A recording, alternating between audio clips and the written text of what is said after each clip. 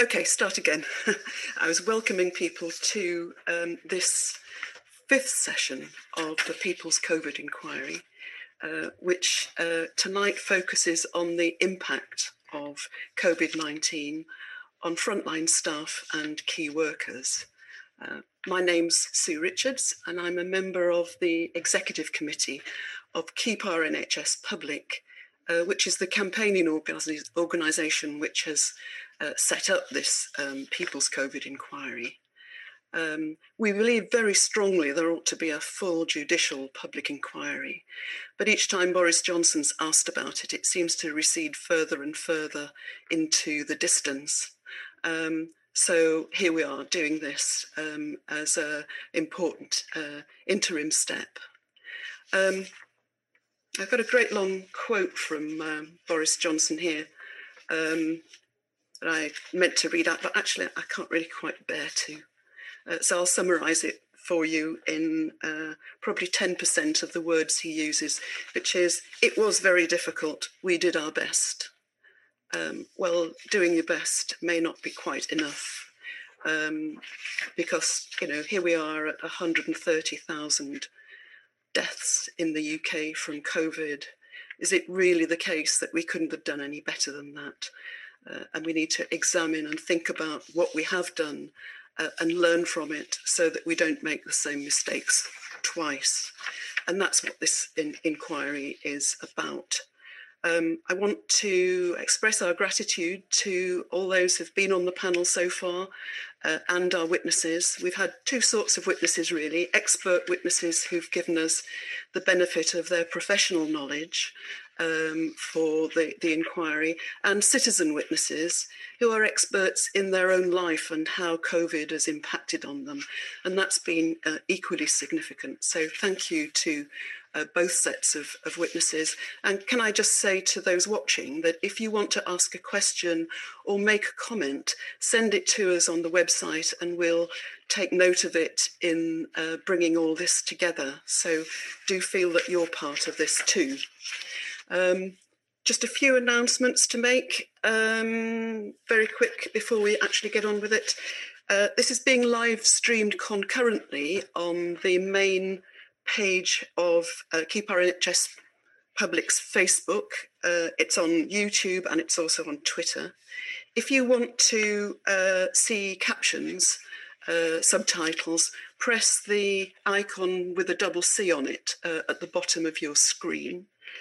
We'll be sending you messages on the chat throughout the evening about various different things, but the most important thing that I want to mention is there's a link to our crowdfunder, which is now 80% of its way to meeting its target. But we need 100% in order to send the messages of the inquiry out to the wider public and to influence public opinion. So that's really important. You've probably already donated, but if you can do it again, that would be much appreciated. We're going to record this session, of course, and it'll be on the website shortly afterwards. And the final thing is to say that there will be a 5-minute break halfway through the session for obvious reasons. So let me now, without further ado, thank the panel and hand over. So thanks very, very much to Michael Mansfield QC, this internationally renowned lawyer, specialising in human rights. He's working simultaneously with us in the Grenfell inquiry. He's worked for the Stephen Lawrence family and for the Hillsborough families and so many other wonderful causes. And it's just wonderful to have him chairing the panel. And equally good is to have our panel members, Professor Nina Modi, who is Professor of Neonatal Medicine at Imperial College London, and also the President of the UK Medical Women's Federation, Dr.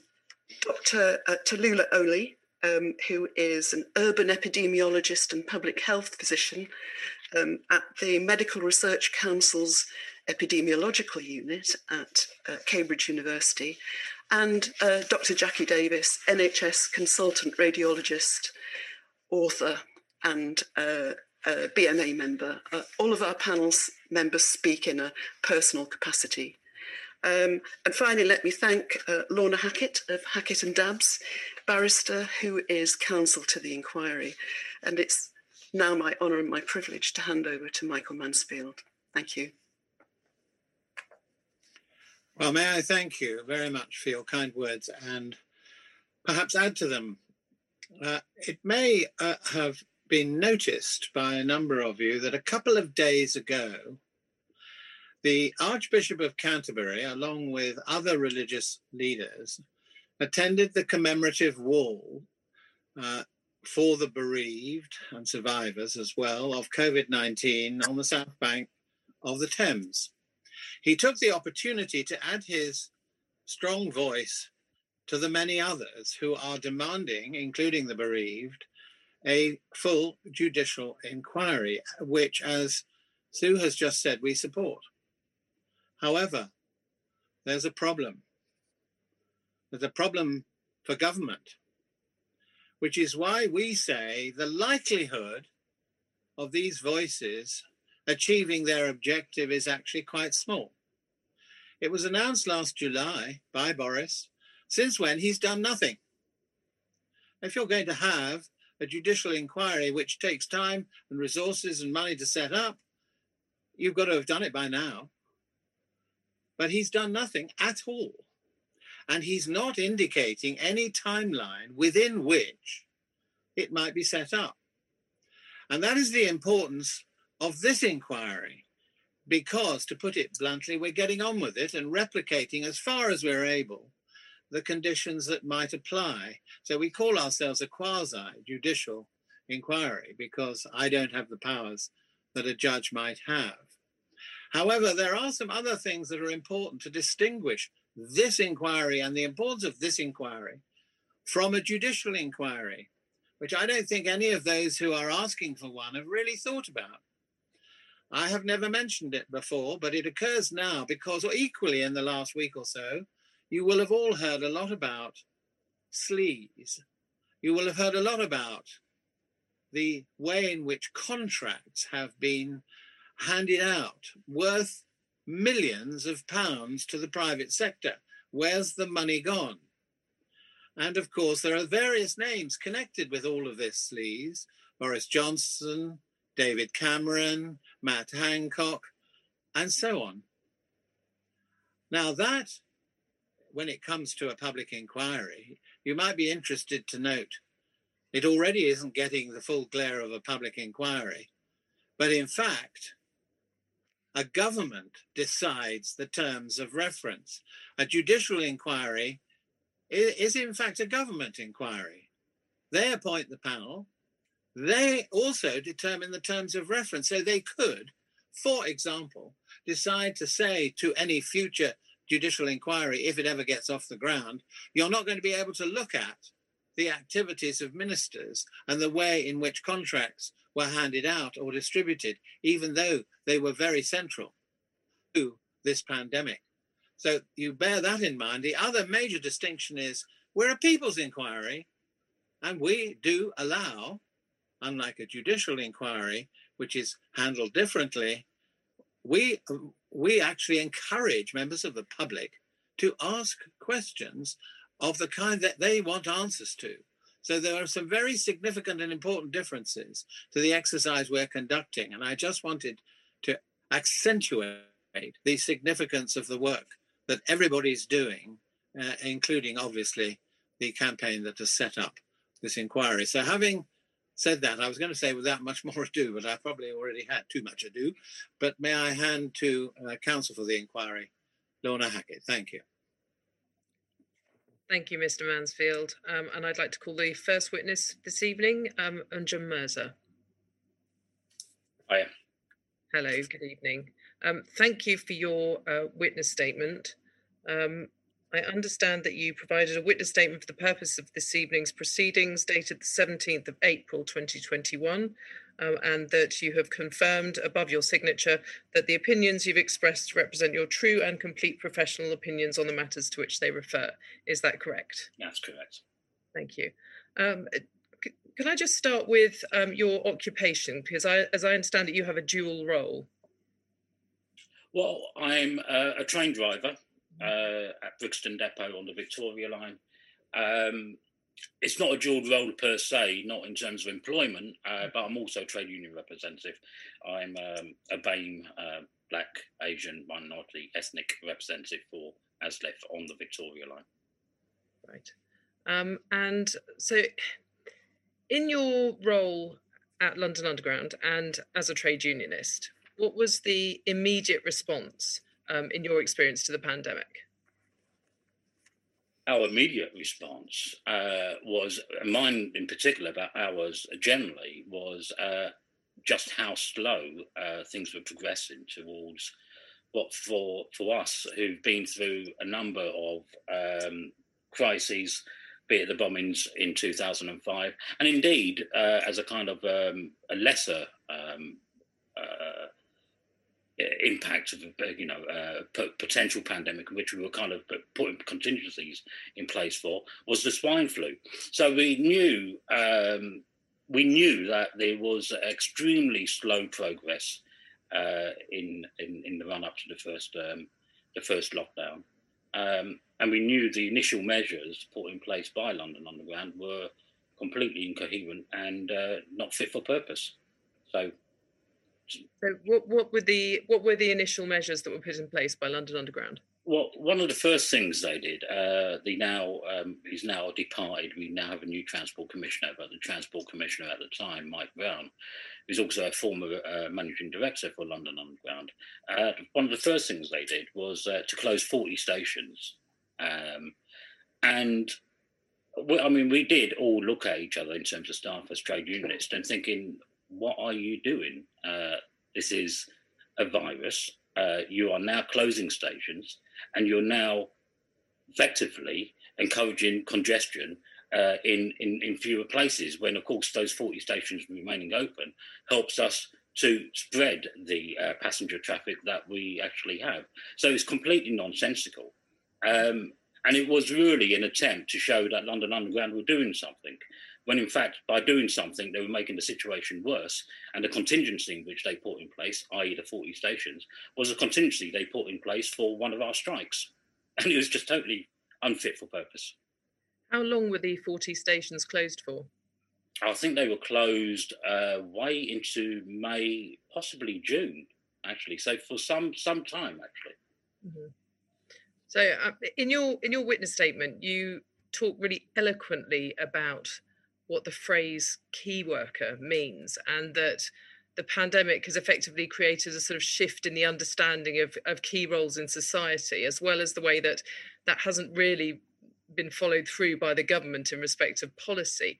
Can you expand on the way in which government policy has effectively failed key workers, in your view? It failed key workers. Most kind of in everybody's face really was how they failed completely our NHS staff, our nurses, our doctors, those in the front line, literal front line in saving people's lives. But I remember getting every morning going to the bus stop at 4:30 to get down to my depot to work, and of course I meet other key workers there. You meet refuse workers from the local council. You meet cleaners getting ready for work, and these are all the people who are absolutely key to keeping society running at any time. But absolutely now, in the middle of a pandemic, simply everything would have fallen apart without these key workers, and the interconnectedness of our work. We cannot operate without each other. You can say train drivers are great, it's a great job, and etc. But it means absolutely nothing unless we got the cleaners to help us out, cleaning the platforms, cleaning the stations, cleaning the trains, cleaning our cabs. And it was that interconnectedness between us that was absolutely essential to really getting through this pandemic. This is something that was totally missed by government, and indeed, it's got to be said, largely by our management and by TfL as well, in terms of my main employer. So, yeah, mentioning TfL, how did TfL, Transport for London, which, as I understand, incorporates London Underground and London buses, how did they implement safety measures, and what was the effect of them?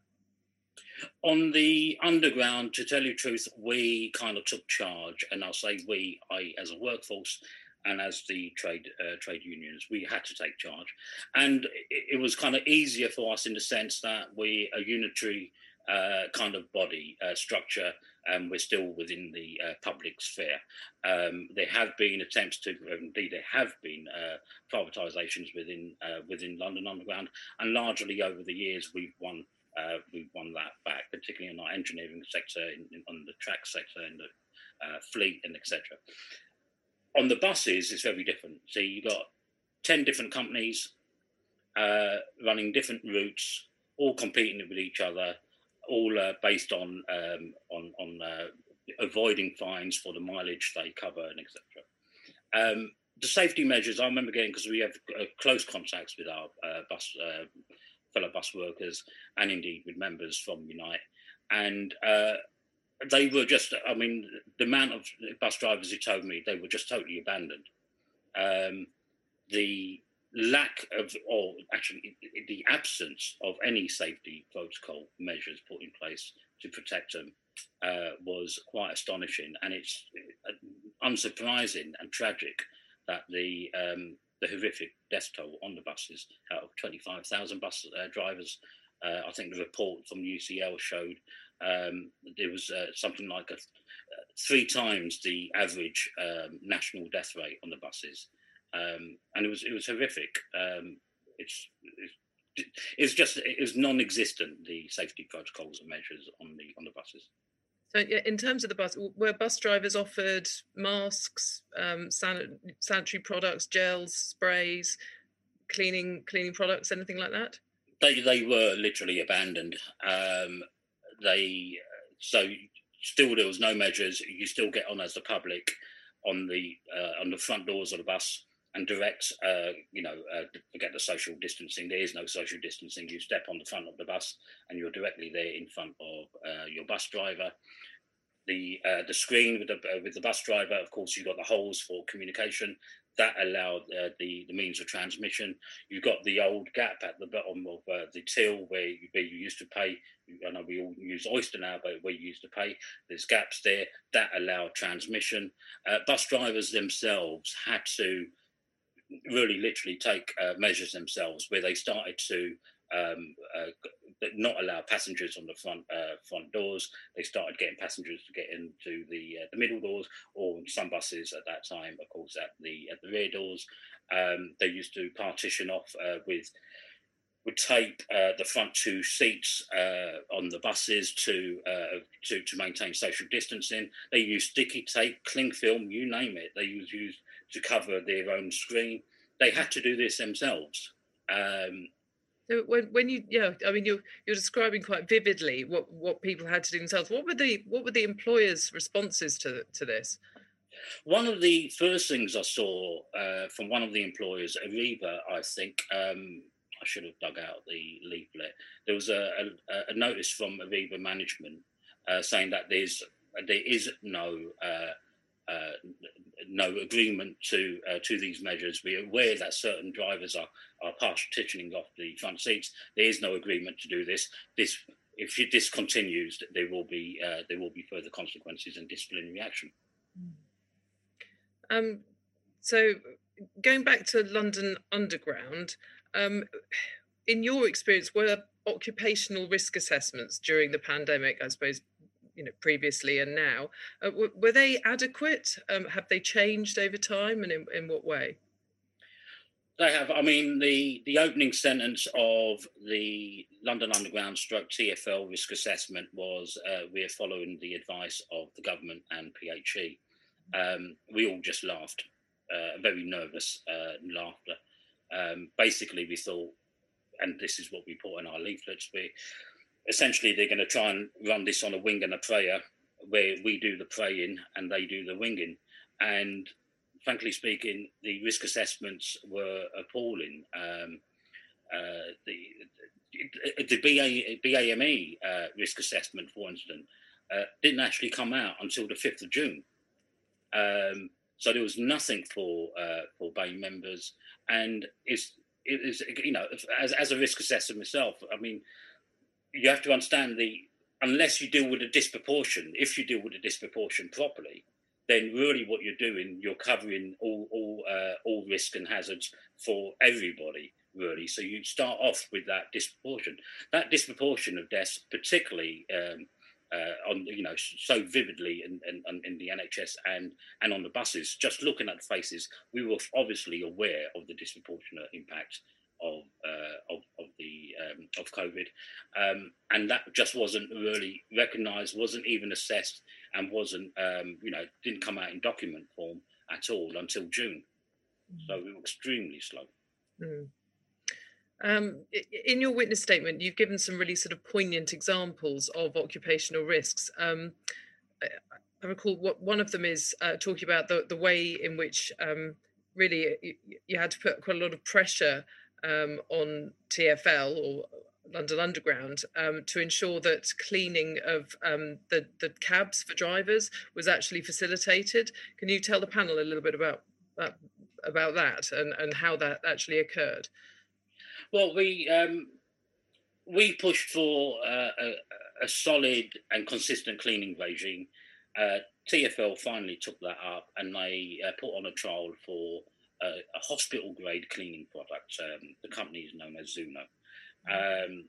When was that? Zuno is no. When was that? When did that would have been in May? Right. So we're going on some time since the initiation of the lockdown on 23rd of March. So we finally get that up and running, and there's a really simple thing we asked for, and says, can you have, because in our cabs, train cabs, we have a little slot for our dockets for any kind of defects, and we said, look, all we want is a simple card saying when was it cleaned, when's it due to be cleaned next. Really simple, just so we got a means of recording the cleaning regime. They refused. They bluntly refused. Says no, it's not necessary. So we said, okay, fine. I myself at Brixton and another member of staff at Seven Sisters, the two depots that covered the Victoria line, we booked on that morning, and we used Section 44 of the 96 Act, Employment Act, and we refused to work on the grounds of health and safety. Our trains remain in the sidings, and they didn't come out. And we said, unless you move on this matter will escalate. And unfortunately, we don't really want this to escalate, because we know our job at this moment in time is to assist the NHS. So stop putting us in this impossible position. Now, our union hierarchy, Terry Wilkinson and Finn Brennan, went to the directors' meeting, and within that morning, they had backed down and they had conceded our demands. But why we had to even do that is really quite astonishing. So from cleaning our cabs to everything, fighting for masks, fighting for the hand gel, fighting for gloves.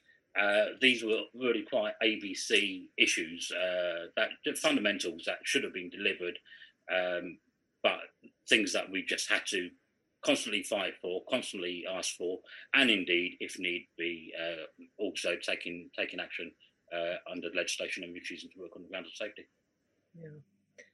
There's I think in your witness statement there's a more recent example of the testing that was being done, the surge testing through Wandsworth and Lambeth. I was wondering if you could tell the panel and everybody watching what happened in respect of that and what action you had to take. Well, it's similar. Last Monday, the government put out a notice for Wandsworth and Lambeth. It's now extended, I think, Southwark, Barnet, Uxbridge as well, around the South African region. Now, it explains that anyone over the age of 11, whether you show displaying symptoms or not, is encouraged to take a PCR test and regular test from there on in, but a PCR test. Everybody knew about it. And so we asked for members of staff asking management, so what are you going to do about this?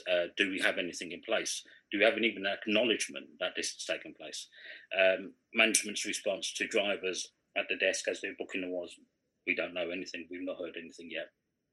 So the following day, on the Tuesday, members of staff again asking, So what's going on with this? Do we have PCR tests? Where do we get them? Are we going to get our own sets and etc.? And the response drivers we're getting again was, we know nothing about this. Come Wednesday morning, I book on at 4:40, and I asked, where's the notice to even acknowledge that there's a surge testing taking place? We're in Brixton. Where's the acknowledgement? And indeed, where's the process in place to collect PCR tests? Where to go to collect PCR tests? The process in which to get a home testing kit for PCR test. Again, I was told we've not heard anything. So I said, well, then my train is stuck into sidings 21 at Brixton downstairs. I'll tell you what, it's not coming out. So I refused to work on the grounds of health and safety. Come by 9 o'clock that morning, there was a notice, and from Victoria Line and from Human Resources, stating that we are aware of surge testing for South African variant. We understand that everyone over 11 should be taking this, is encouraged to take this, and this is where you can collect them, and also indeed from the government website. But again, we had to push them, and indeed that's the only way they were going to listen, was when they realised that a train's not coming out of sidings, isn't going to run. There was a train cancellation that morning. Mm-hmm. I'm sure a lot of people watching this, and indeed the panel, will remember many images in all of the lockdowns, actually, of London Underground platforms being absolutely packed, just overcrowded, the trains crowded. I mean, from your perspective, how did that make you and your colleagues feel? Because, of course, it wasn't the fault of the people on the platforms, was it? So how you talk about this in your witness statement, I just wanted to sort of discuss it with you, really. How did it make your colleagues feel? How did you feel about that? Well, particularly having seen what was happening on the buses, it made everybody a bit nervous and quite anxious, really. We'd already had, I think, about 7,000 staff furloughed. 30% of our staff in shielding or in isolation for various reasons. And so the service, I mean, in this situation, really, to maintain social distancing, there is a logic to maximising the service and reducing the inverting relationship between the service and the passenger traffic. So passenger traffic, at the lowest levels, increasing service, and that's the way you're going to maintain passenger social distance. However, there's a finite number of stops, finite number of stations, so there's only so far you can go on the one end, and of course you've got staff off sick and etc. On the other end is where the key element is. Now, we did eventually, with the first lockdown, get the numbers down to about 5% of normal passenger traffic, but it took a constant fight and a constant revelation of what was going on the underground.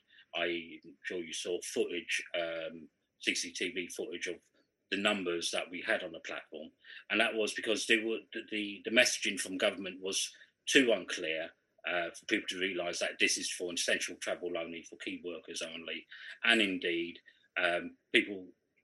Look, we've got something like 5 million people on 0-hour contracts, and when you're given the choice between going out and getting a wage to feed your family or isolating, these are going to be problems. So there was, right from the off, there was those problems, and that's become an issue. The second lockdown, which we call the fake lockdown, the passenger numbers were anything between 35 and 40%. So no one really.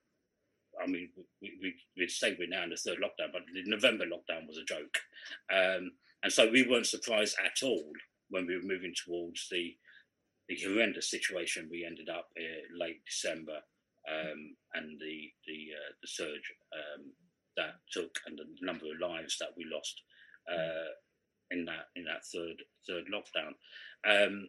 Again, we got the passenger numbers down, but to about 20%.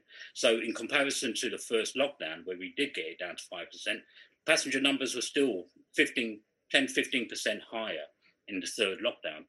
And it's a constant problem we've had. Was that just out of interest in terms of the passenger numbers being down to about 20% in the third lockdown? Was that a sort of consistent level of passengers, or did it sort of increase over time the further away we got from Christmas in January? Um, that was, I mean, it's a good question actually. We're talking about it would have been different on different lines and different at different times. So we're talking particularly on the peak. So um, if you look at the Victoria line, you can see, particularly on the south, and you can see the demographic of the people on these trains. So you can obviously see the health workers on our line. Warren Street and Euston are key stations where you obviously see health workers getting off for UCLH Hospital and etc. And then you see a lot of poor black immigrant workers, construction workers, getting on from places like Walthamstow, from Black Horse Road, getting off at key places like Green Park, at London Bridge, and particularly at places like Vauxhall, where, we're not allowed to do this, but we showed you some of the footage of people getting off at Vauxhall during the peaks. It's just horrendous, social distancing, complete nonsense. And even now, it's slightly different now. But the passenger numbers possibly came down a little more. But it was a constant problem we had. Unless people were offered support, financial and otherwise, for isolation, it just wasn't going to happen. And that's been a consistent problem we've had throughout, really. We've heard elsewhere in other sessions of this inquiry that the current health crisis is an opportunity for fundamental change on many levels. Now, you talk in your witness statement about an employer's offensive against workers in efforts to restructure, rationalise and raise productivity to boost profits, essentially. Now, as an ASLEF Train Drivers Union representative, what's that meant for workers in your experience? We are absolutely clear where this is going. We've had the platitudes. Thank you for all the work you've done. It's brilliant. You've been keeping London moving, the Blitz spirit, and all the usual. In reality, we didn't care about what the politicians were saying, or indeed what our management was saying. We knew that we had to do this for the NHS. We knew why we were doing what we were doing. We were also aware that that there would be opportunities, as they put it, to start taking us on. Now, one of our strengths, particularly, we're quite hated, and our Prime Minister was, of course, the ex-London Mayor, and we don't get on. I don't think it's a state secret. And he will, as will the Department for Transport and others, will seek this opportunity to undercut the industrial muscle of train drivers and tube workers, i.e. the massive disruption we cause when we go out on strike. How do you do that when passenger numbers are so low? I.e. our industrial strength, industrial weight, industrial muscle has now been reduced. And this is now the opportunity in which to go for the unions on London Underground. So we've had a number of bailout conditions. Of course, the way the funding model for TfL operates is largely from passenger fares, with a massive drop in passenger numbers means is massive reduction in terms of finances for TfL, and so TfL been going consistently to the government for a bailout. That bailout comes with strings, and the strings are basically we do expect to see workplace reform. We do expect increased efficiencies and possible service level cuts as well. And as these conditions were being set by the government, they did two things. One is they issued they outsourced a report on TfL finances to KPMG. No one's seen this report. It was due out in August. I think it was a bit delayed, but no one to this date has seen this report. And the other thing is, of course, our Prime Minister found the opportunity to go on television and various news reports to explain this is why we need driverless trains. So it's pretty obvious which way that's heading. And the bailout for the present period was due to end at the end of March. There's been what they call a rollover, and the rollover is until the 18th of May, which is essentially to get onto the other side of the London mayor elections. after which I suspect there will be an announcement, and I think we will be entering a period of serious industrial conflict. Final question from me, because I've got one eye on the clock, before I hand you back to the panel. How could, in your view, frontline staff and key workers be better supported in work now and also in future epidemics or pandemics? I think a great question, because the two are linked. What's going on now is across the board. This is what I've just described industrially on London Underground. It's actually worse elsewhere. When you see the horrific offensive against British gas workers, who many have been sacked because they refused to sign up to new contracts that essentially make them work longer for less pay, 15% less pay. Where you see in Manchester, bus workers out on an all-out strike at Queen's Road, go west north against fire and rehire, which is essentially the same thing, ripping up contracts of employment for lesser pay. Bus workers down here in London who've just suffered horrifically, as I've explained, in terms of number of deaths and what happened, what's continuing during the pandemic, but now also fighting over their contracts and over their pay. First thing that could happen is respect people's contracts, their jobs, and their pay. Indeed, give them a pay rise. The obvious one here is the NHS. I mean, it's just an insult to all of us, really, that the 1% pay offer. If you can afford 37 billion for test and trace, they call it NHS test and trace. I mean, it's another insult. 37 billion pounds for test and trace, led by Lady Harding, who for some reason doesn't understand one of the fundamentals of a virus is that it mutates.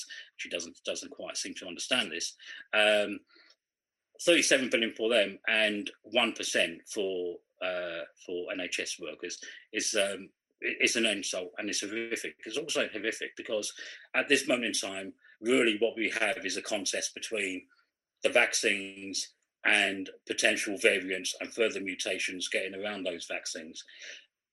If there's a further wave, whether it's South African, the Indian variant, and there's a further wave, a further impact of this virus, or indeed anything in the future, one thing that we have learned from this pandemic is that those who were worst hit were those in the poorest BAME communities and most deprived areas. If there is an offensive that actually deepens that crisis of deprivation, of inequality, of poverty, of racism, then come the next time, it will further compound the crisis. So that the two things are absolutely linked, really. Because I mean, the last thing I'll say, it's just like, a prism will refract white light. COVID has really shown us the full spectrum of what's wrong in society, and all those issues, underlying racism, the underlying issue of poverty, the underlying issue of inequality, of low pay, of deprivation, of housing. All these issues are what have been exposed by the spectrum of COVID. Amjad Mirza, thank you very much for your evidence today. I'm going to pass you back to the panel. Thank you. Thank you. Yes, thank you. Can I just kick it off? Because I mean, it's a challenging horizon that you've painted here. And I'm thinking carefully because I have a personal interest in railways particularly. I mean, at the end of the day, I'm predicating my questions on the fact we're going to be facing a pandemic of a sort, one way or another, for the foreseeable future. It'll either be a new strain or the current strain where you're going to have restrictions on movement and contact. So bearing in mind that is a realistic prospect, what I want to ask about is, taking everything you've said into account, there really has to be, you've got one side working out how to, in a sense, suppress you. And then on the other side, there ought to be a combined or unified movement towards a new vision for transport. We can't do without it, especially, making not too many assumptions about the green economy. We're going to need a transport system in London, particularly in other conurbations. And maybe we need a new form of bus, a new form of train, but we also need a new vision towards how we treat the people who have to get on them, have to work in them, and they have to be supported economically. And the system itself has to be economically supported, which is actually reflective. And I'm just asking about a nationalized situation in which there is a unified transport policy which has fairness at its heart for both those who work and those who travel. Now, is this something that is being thought about within your ranks or within the TUC or somebody? Is somebody thinking about a future situation which has got to change dramatically? I don't disagree with what you just said at all. We are now entering really what we should be entering, a period of reconstruction, really, and the railways and transport will be at the heart of that, not just in terms of pandemics, but also in terms of climate issues as well. A fully public run, owned and coordinated transport system across all transport modes is essentially what we need. It is the position of my union, other transport unions, and indeed of the TUC. The real issue is going to come is not just holding that position, is, when we be blunt about it, it's going to be a fight. And when I mean by fight, I mean it's going to be one hell of a struggle, because at this moment in time, what we're seeing is, given a bit of a picture of what's happening on London Underground and the struggles, industrial conflict that's yet to come on the National Rail, the level of attacks are on a scale that we've not seen since privatisation back in 1996.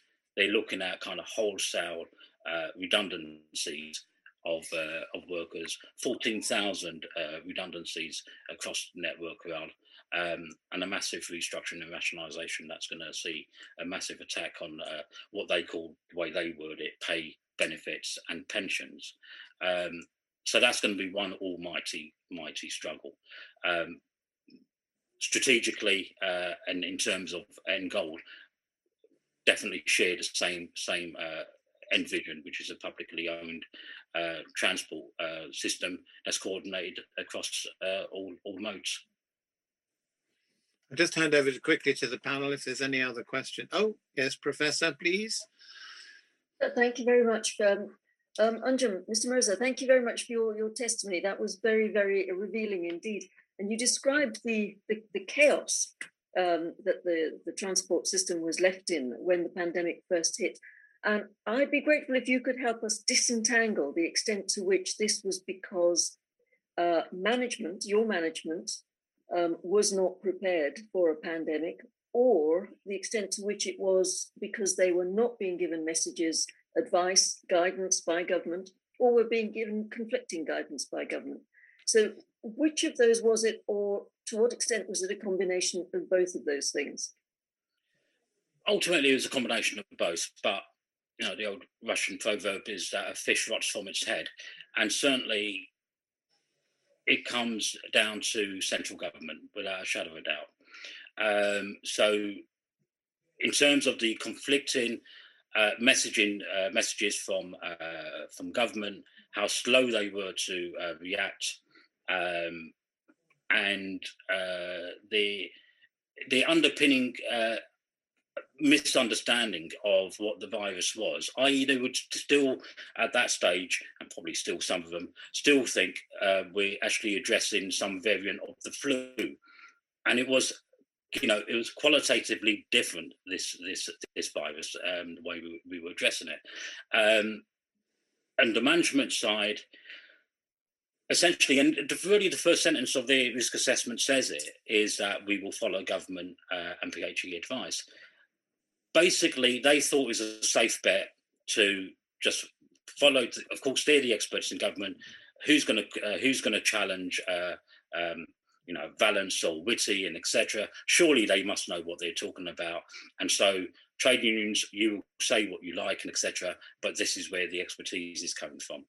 But of course, very quickly, we had the likes of Richard Horton, with the likes of Alison Pollock. We had people like yourselves, Keep NHS Public, and our own direct experience that was saying that there's a complete divorce between what we're getting from central government, what management are saying, and what our everyday experiences at work actually are. There's a huge divorce between them. Mr. Mansfield, may I just have a quick follow-up? Yeah, sure. In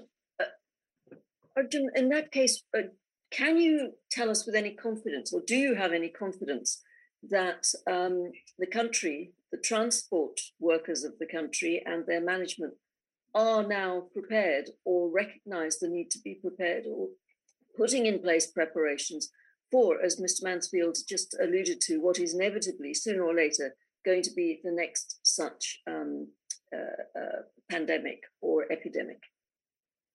Is your management putting these structures in place? Are you aware of whether they are or not? In terms of contingency and preparedness, particularly in terms of preparedness, to be honest with you, I have no faith in it at all. They are a mess, and they continue being a mess. Thank you very much. Yes, Dr. Ali. Thank you, Mr. Mirza, for that compelling witness statement. I want to pick up on the point you made both just now and in your witness statement around the risk assessment side of things. So you talked a fair bit now about the risk assessment from the workplace and the area in terms of cleanliness and transmission risk, etc. But can you tell us a little bit about the risk assessment from the perspective of the individual? So in your statement, you attach the FAQ around things that line managers should be looking at and asking. But what was put in place should you be found to be vulnerable in terms of the support side of things? Because I can see a situation where if the support isn't there, then the uptake is going to be low and it becomes a vicious cycle. So what was done to encourage the uptake, recognizing was voluntary, and what was done to support anyone identified as vulnerable?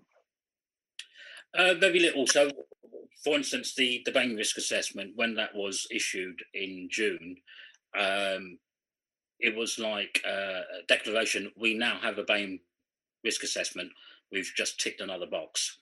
In terms of encouraging, it was voluntary, encouraging people to take it, to do an assessment, that was non-existent. That was never kind of followed through.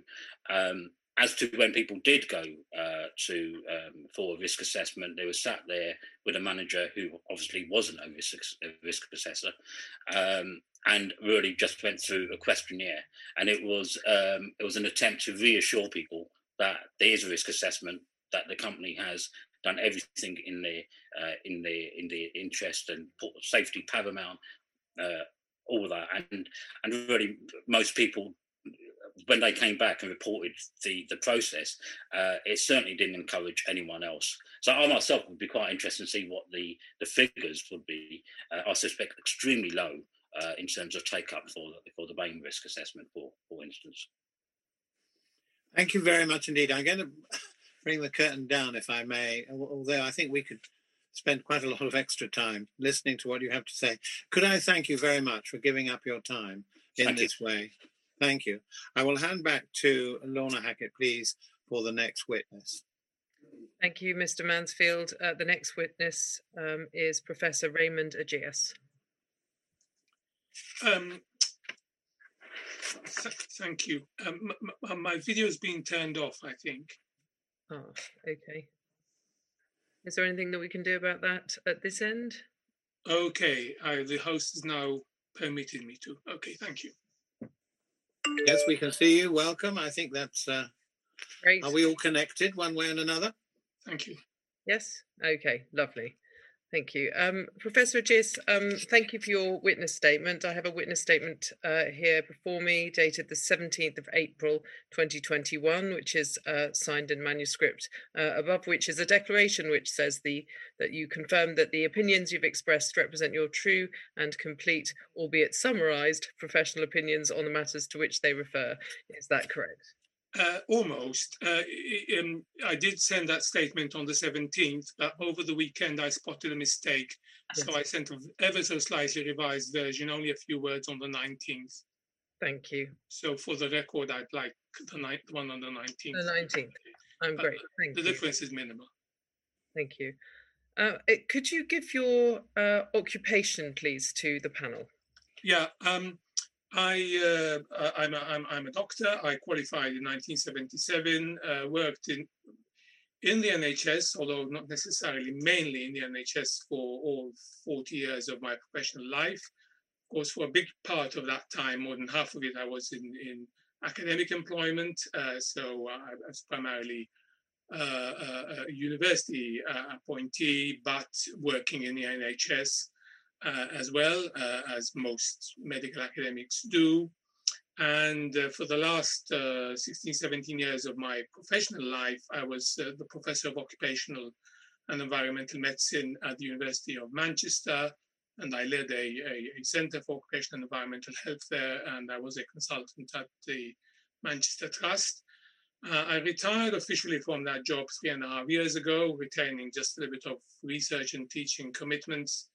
And then, of course, the pandemic struck. I had previously voluntarily relinquished my license to practice, but the GMC restored that. And then I suppose I remobilized is the best word to describe it.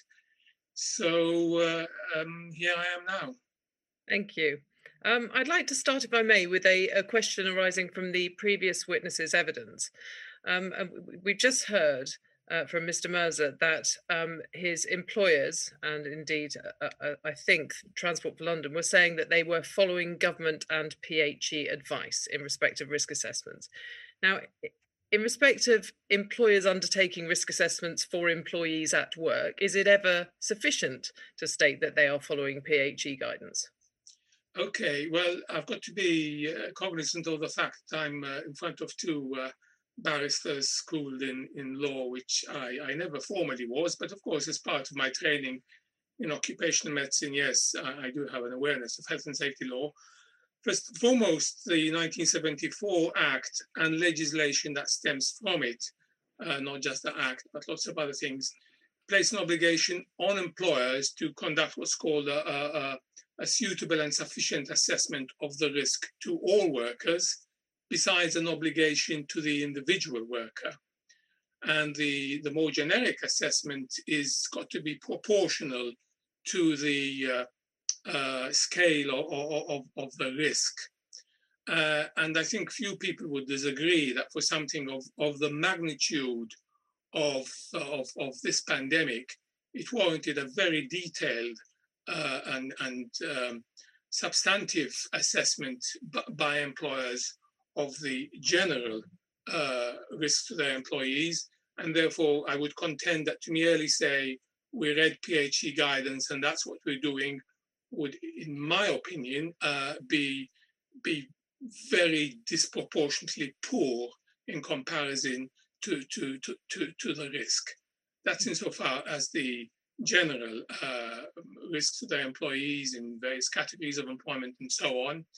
But employers also have at law, according to the 74 Act and subsequent legislation stemming from it, an obligation to the individual. And again, the individual circumstances are such that you can't just find an answer in PHE guidance and look at it. And indeed, we have to bear in mind that the PHE is part of the Department of Health and Social Security, part of government, should be acting in our best interests, but we have to look critically, in my opinion, at all the evidence, not just what the PHE said since the pandemic started, but indeed what the PHE and its employees had said before the pandemic, which is not entirely congruent with what they're saying now in all respects. I'm not sure that answers your question. No, it does. Thank you. Exhibited to your witness statement is a document called the COVID Risk Control Matrix, which I understand you published as part of the COVID Control Measures Working Group of the British Occupational Hygiene Society. Can you explain to the panel what that is and what its significance is, please? Yes. I'm no longer a member of that society, but I had been its president once. And what happened when the pandemic started is that lots of organizations, that one, the Faculty of Occupational Medicine, Society of Occupational Medicine, a whole list of them, all said, what can we do? And more importantly, what do we need to do? And in some instances, what must we do? So having identified that there were gaps, that there were employers out there struggling with the risk assessment, and also finding that our conclusions were not necessarily congruent with those of Public Health England, we felt professionally that we had an obligation to get our heads together. We had to cut a few corners in the sense that time was of the essence. We couldn't have absolutely 100% scientific proof for everything we said, but we had to make guesstimates of the level of risk, use our professional judgment as to what we thought would be reasonable precautionary steps, and put it out there and say, this is our opinion. It gives you an idea of how you can map out the exposures of your employees, and then see what we have to say as to what sort of measures to control the risk should be used. And that is one of the many attempts at generic advice that professional bodies have put out there. Mm-hmm. There's a publication also of the Industrial Injuries Advisory Council, a link to which again is in your witness statement, which provides a very lengthy list of occupations. It's I have to say, I encourage anybody who is watching and has access to the witness statement to click on that link. It's a very extensive list of occupations and the risks associated with it. Now, one of the statistics, which I think you subsequently cited in an article in the British Journal of General Practice, is that compared to non-essential workers, healthcare workers have a 7-fold increase in risk of severe COVID-19, testing positive in hospital or death. Now, but what are the other factors which increase the likelihood of death or serious illness, in your view? Well, I'm glad that you highlighted that. First and foremost, it bears repeating that the principal determinant of dying from the disease is catching it in the first place and therefore being exposed to the virus. And I shall come back to later as to why I stressed this blatantly obvious point. Then on top of that, there are other risk factors which relate to the individual and to his or her background. For example, men have got higher risks of dying if they contract the disease than women.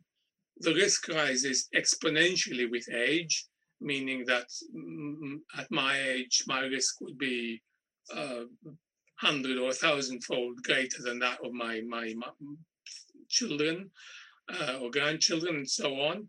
And then prior morbidity, prior illness or concurrent illness, should I say, things like diabetes, for example, respiratory disease, kidney disease, and so on, increase the risk. And then there are risks that are related to body mass. The more overweight you are in proportion to your frame, the greater the risk, and risks which relate also to ethnicity. The difficulty with understanding these risks is that lots and lots of factors interact. It is a very complex relationship. So, for example, if you look at the risk that relates to ethnicity, the biologically, the evidence such as it is would suggest that the difference in risk between somebody of black skin and somebody of a white skin is to a similar order or perhaps less by virtue of the simple biology than the risk between a male and a female of whatever ethnic background. But on top of that, you then have layered the other socioeconomic factors. If you are living in crowded accommodation, if you are poor in your means, if the jobs you do are blue-collar jobs with not adequate protection, that tends to correlate to socioeconomic factors, to ethnicity, and so on, which is why the answer to your question is exceedingly complex, but I've done my best to sort of explain the bottom line on the complexity. Thank you. Thank you. In your witness statement, you discuss RIDDOR statistics. So for the uninitiated, I'd like to talk about what they are and what their role is in respect of the Health and Safety Executive. Right. The law of the land, since the last century, although there have been a number of iterations of these regulations, the most recent being in 2013, but they date back in their origin several years, places an obligation on employers to inform the enforcing authority, which in most instances is the Health and Safety Executive, but in a substantial proportion could be a local authority, of certain events. Some are dangerous occurrences, which we won't go into for our purposes, but the most important for our purposes is when an employee contracts a disease and a reasonable judgment can be made. The words reasonable judgment are the words of the regulation, that on the balance of probability that disease was contracted at work, provided it fits in certain categories of disease, of which infectious disease and COVID is one, then they are obliged to inform the enforcing authority. There are some problems though with this. One is everybody, not least the HSE, concede that the reporting is very, very, very patchy, very limited. There is gross underreporting. And also, as I pointed out in an editorial in the British Medical Journal and in other publications, my colleagues and I also argue that the guidance to support the reporting has not been good enough. It has been flawed in the sense that HSE has said, well, if you think that the infection was contracted at work, but not from a patient, not from a sick person, then we really don't think you should report that. I'm obviously paraphrasing the regulations. And we think that's flawed because, as in the example given by the previous speaker, lots of people say in transport would have contracted the infection in the course of their work. There are exceptions, like if a doctor says to the employer that they should report it, the employer is not obliged to, but according to HSE, it would be reportable, so the wording's rather weak. And another flaw is that the HSE says that the exposure should be taken into account. That in itself is not a bad thing. It is sensible to take the exposure into account. But the HSE then goes on to say, for example, whether the guidance recommended by Public Health England is followed. And that to us is a bit of a trap, though, because many contend, myself included, that PHE guidance does not provide adequate protection. And if you're basically telling employers, well, that nurse in accident and emergency was wearing a surgical mask, which is what PHE said that he or she would, and therefore they contracted COVID, we don't think they got it from work, so don't tell us. The net result of that is that those cases will not be reported to HSE. And as far as HSE is concerned, well, there isn't a problem because we haven't had those reports. And it's not just a question of the numbers being undercounted, it's a question of this vital opportunity to investigate having been missed. And even by the HSE's own numbers, they've had about 30,000 of these reported, and they haven't even published all the numbers. Some bits in the first month are missing. And then even if you subtract from those the sort of 5,000-6,000 which are local authority cases, and the HSE doesn't have the information about those, you then still left about 25,000 reports which the HSE has received. And then you ask them, how many of these have you investigated? And they say, well, we've started investigations on nearly 500, although the investigations may be for more than one employee if they were reported in batch. But you still sort of look at the back of an envelope and think the vast majority of these haven't been investigated at all. And we should have learned lessons at least after the first wave to protect from the second wave. So in the first wave, we've had at most 1,200 cases reported per week, which is bad enough. We had several months in the run-up to the second wave, and then the second wave, we reached a peak of reports of 1,700, sorry, not per month, per week.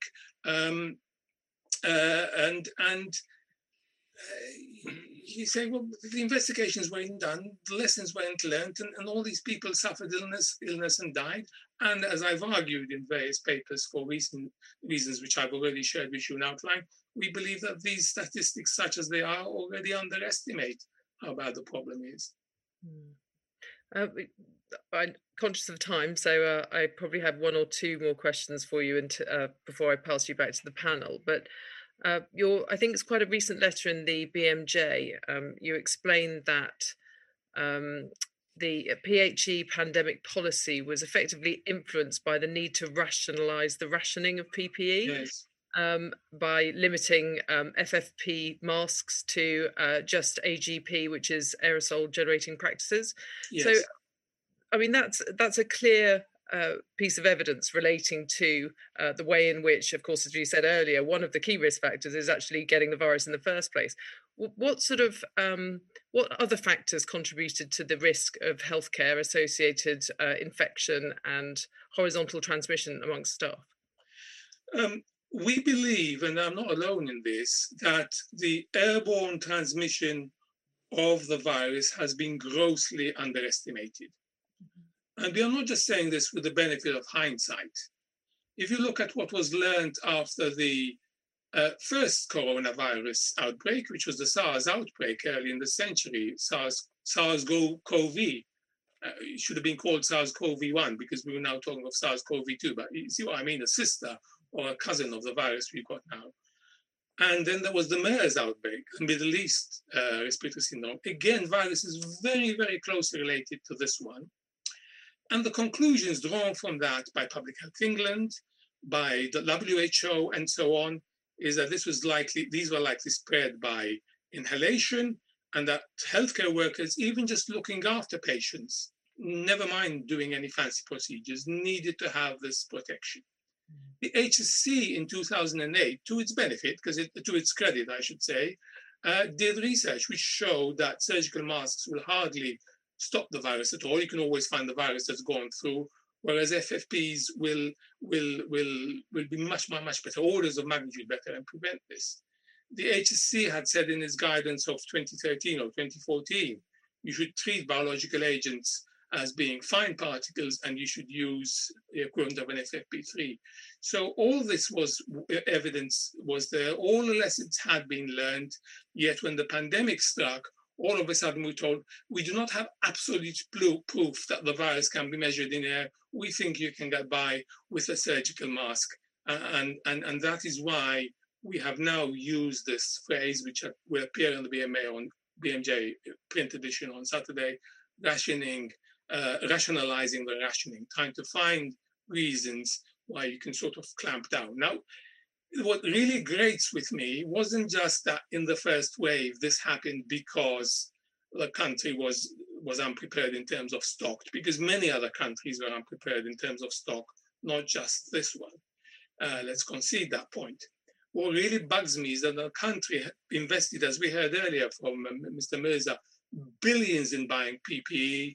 They are sitting in thousands of containers in Felixstowe Dock and elsewhere.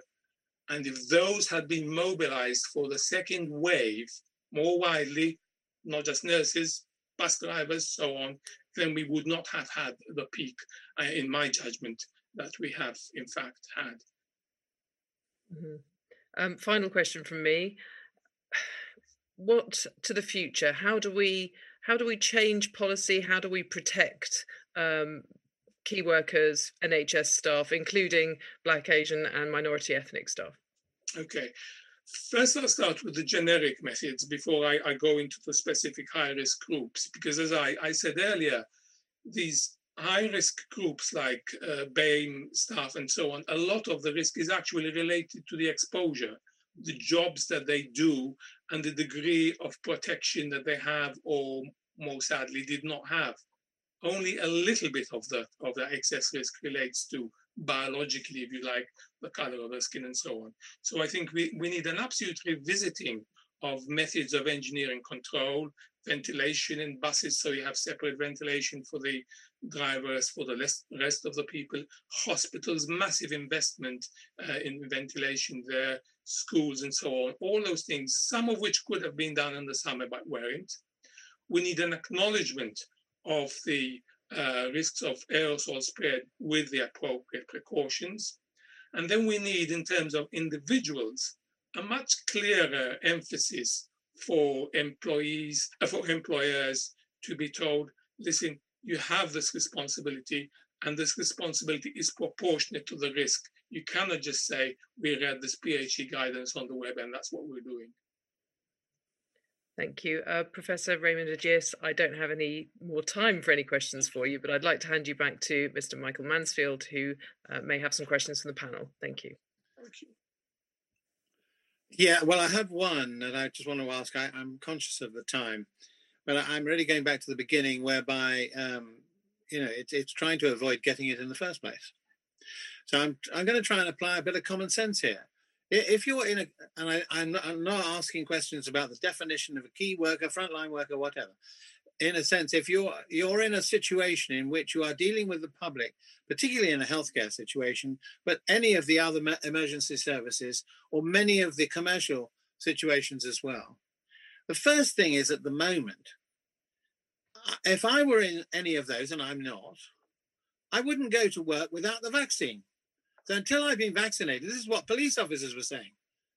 Why are we being put into this situation before we got the vaccine? So the first thing is, if the vaccine is what it's cracked up to be, and I'm not necessarily saying it is, you have to have a precondition for the frontline person, whoever they are, which is, sorry, can't do the job till I've got the vaccine. Now that may, of course, that's an economic problem, but then we've got to be looking at the two at the same time. And I think there are other preconditions which get into the type of protection that can be afforded and doesn't sit in Felixstowe Docks. So am I being unreasonable about all this, or am I facing what is a reality from now on, because we're not, as it were, putting it all behind us tomorrow? Okay, well, I can't teach my grandmother to suck eggs, so I can't possibly claim to teach you the law, but for the benefit of the audience, not for yourself, because you know all this. No, don't bank on that. Sorry? The employer has an obligation, so far as is reasonably practicable, to take steps to protect their workers. And yes, I would contend, I'm not a lawyer, that it is reasonably practical for employees to expect to be vaccinated. And on this subject, I do feel that some other countries probably adopted a slightly better policy than this one, in that they recognized the issue of occupational exposure and therefore did vaccinate the occupationally high-risk groups, not just in healthcare, but elsewhere at a higher degree of priority. For example, I would have contended that for teachers, for example, they really should have been vaccinated with 3 weeks to spare to build up an immune response before the children went back. Because yes, it's true, that would have set back the vaccination of older people like myself, but I'm at home really relatively well protected, whereas those teachers would all of a sudden have the surge of exposure. So yes, I do agree with you that people who are taking this burden by virtue of their work on behalf of society deserve that level of protection as a precondition, and the right levels of personal protection as well as the vaccine, again, as a fundamental right. Right. Well, I think I'm sorry to have to say that it's my prerogative to call this to an end at this stage, because time has run on. You've been extremely interesting, and may I thank you very much for your time. I think we're now going to have a few minutes break before the next two witnesses. So perhaps we could take the break at this stage. Michael, we were thinking we could do without the break, as we've run on a little bit longer. Oh, right, fine. Sorry, I didn't realise that. Yeah, we've only just decided, sorry. It's all right, it's all right. Well, then we'll go straight on. And I hope the counsel to the inquiry is fully prepared to call the next witness right now. Thank you, Mr. Mansfield. The next witness is Kirsty Brereton. Kirsty, are you there?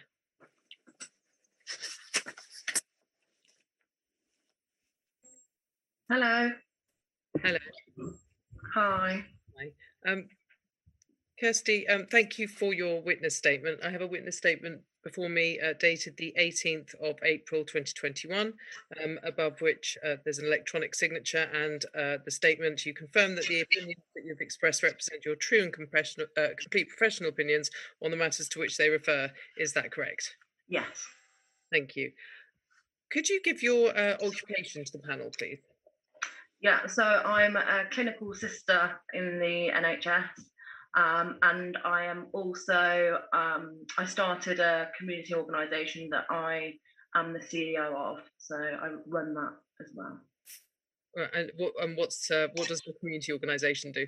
So basically, I've had trouble with my mental health over the years, and one of the things that really helped me through that time was being creative. So when the pandemic started, myself and a friend decided that we thought it would be a good idea to try and get Coventry creative and keep them connected throughout the lockdown. So that's what we've been doing. Great. Okay. Well, there's a plug there for you. How long have you been working in the NHS? So this year it'll be 7 years since I qualified. I spent most of that time in A&E, where I was a staff nurse until January last year.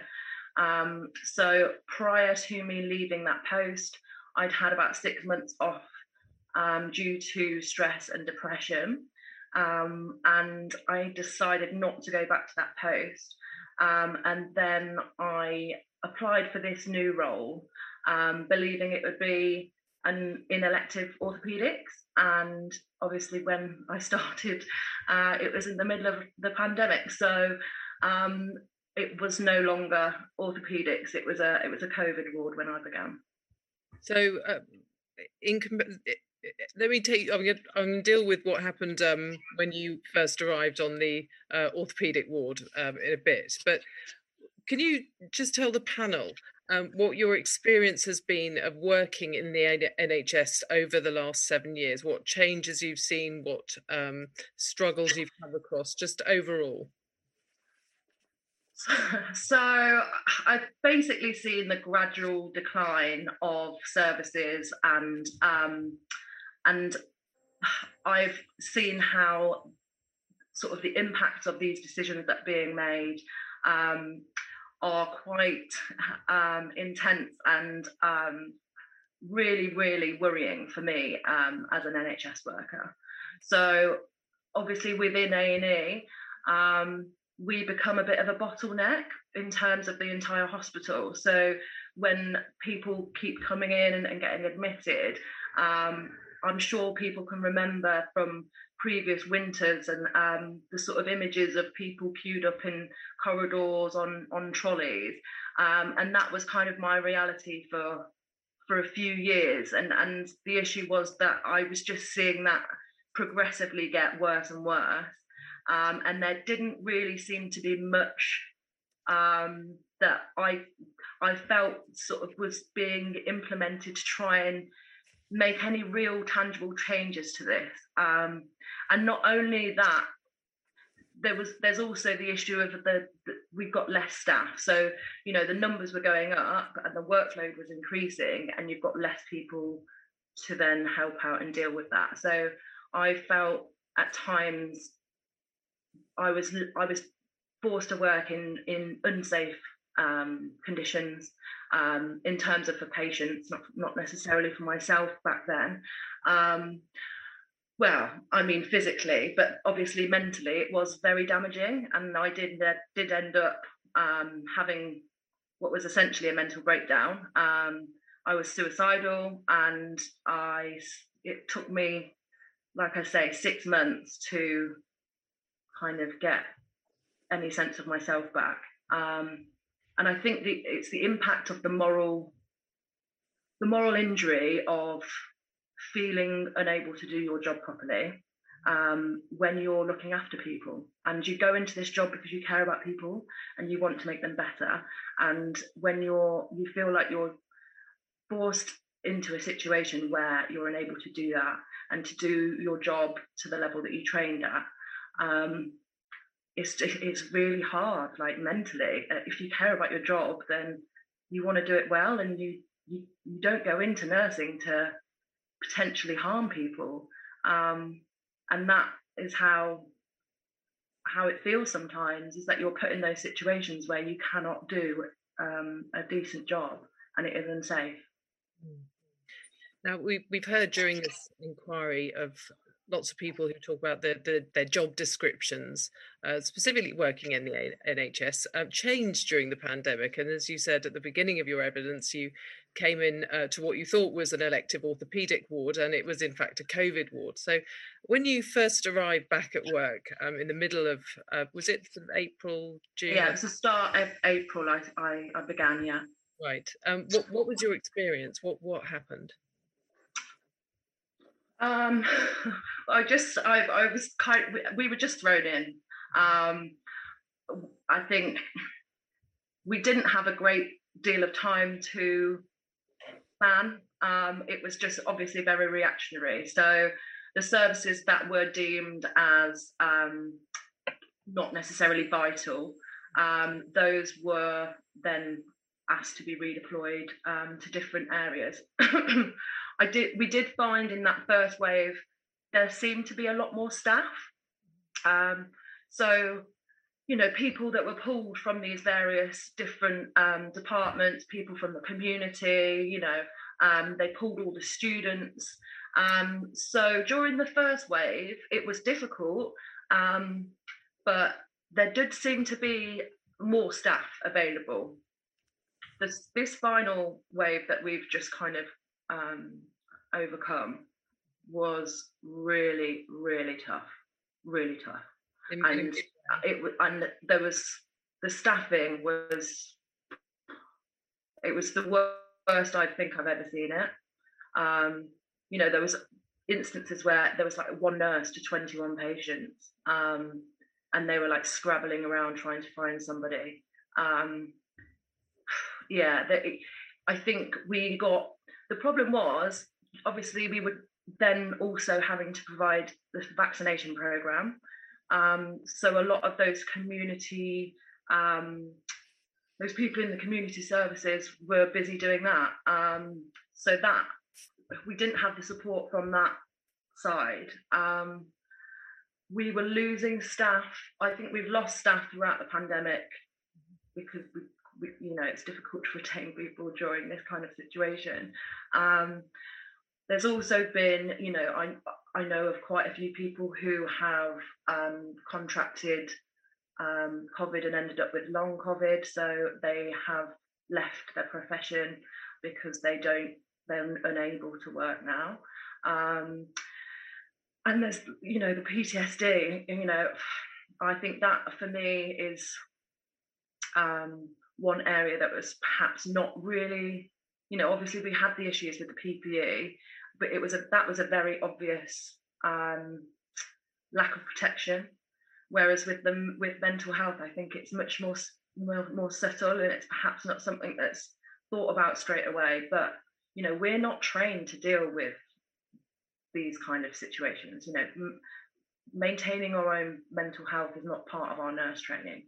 We're not routinely risk assessed for any mental health problems, or stress even.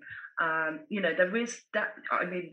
Where I am now is so great for mental health support for staff, and throughout the pandemic have been offering various different services for staff, and it has been, I've accessed it, and I know other people have accessed it, and it has really helped. I think the problem is that it's sporadic. It's like it varies from trust to trust. There's no standard way of assessing the mental health of your staff. There's no sort of standard risk assessment. There's no minimum amount of support that should be available. for if and when staff do need it. And I do think there is a duty of care there for the NHS and for trusts to kind of recognise that we are at risk. We were at risk before this, way before this, and I'm proof of that. This has been a problem for a long, long time. It's a stressful job, and it's getting ever increasingly more stressful. So for it not to be like a priority is worrying for me. And if we want to retain staff, I think it's something that really should be seriously addressed by all trusts. You talk about risk assessments not being particularly sort of coherent, and that I'd like to sort of ask you about the beginning of the pandemic. In your witness statement, you talk about access to testing, for example, and that was really patchy at the time. It was really difficult to get a test. And you talk about at the beginning the risk assessments also undertaken. I know you've just mentioned about sort of staff well-being and mental health. How did that change over time, over the course of the pandemic? So staff welfare, health safety. So in terms of testing, when at the start of the pandemic, like I said in my statement, it was difficult to get tests for people.